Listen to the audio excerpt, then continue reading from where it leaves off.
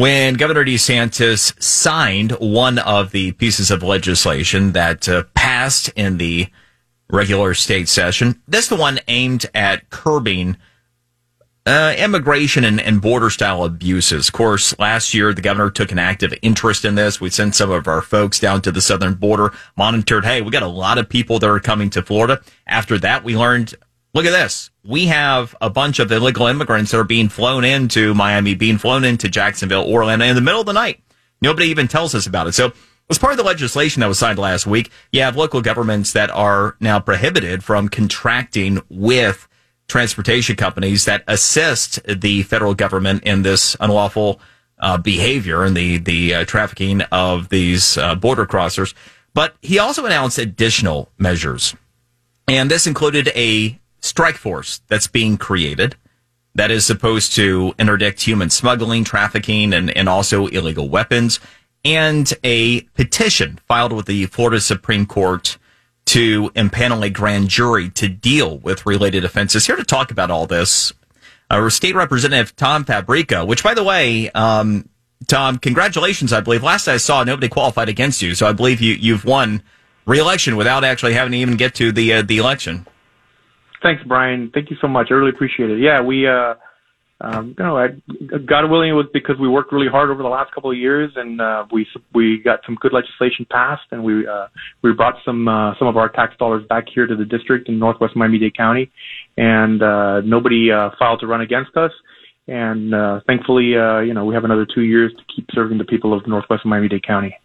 All right, good deal. So about this, what will this mean practically, what Governor DeSantis has laid out here? Well, it goes back to, and you mentioned it, Senate Bill 1808, which really, it really aimed at making sure that the state of Florida and municipalities or anybody in the state of Florida isn't contracting with any of these companies that are bringing illegal immigrants knowingly to the state of Florida and dumping them here. And as you know, a lot of these problems have been created as a result of Joe Biden administration keeping the borders just basically wide open and letting folks, walk right on in. Beyond that, we have these networks of human trafficking that they're not only trafficking humans, they're also trafficking drugs, they're also trafficking illegal weapons. And that's what needs to be investigated.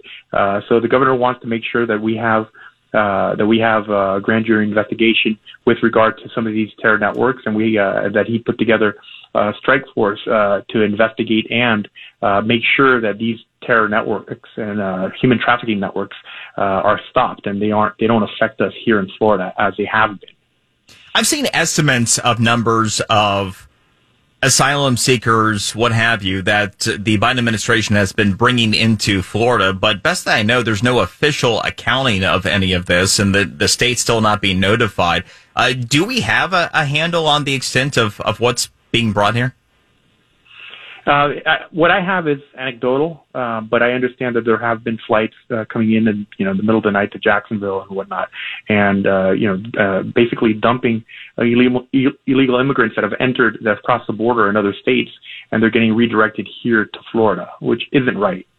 Our view has always been that if Joe Biden's administration wants to allow illegal immigrants to come to the United States, and he wants to move them to another state, they should move them to his home state.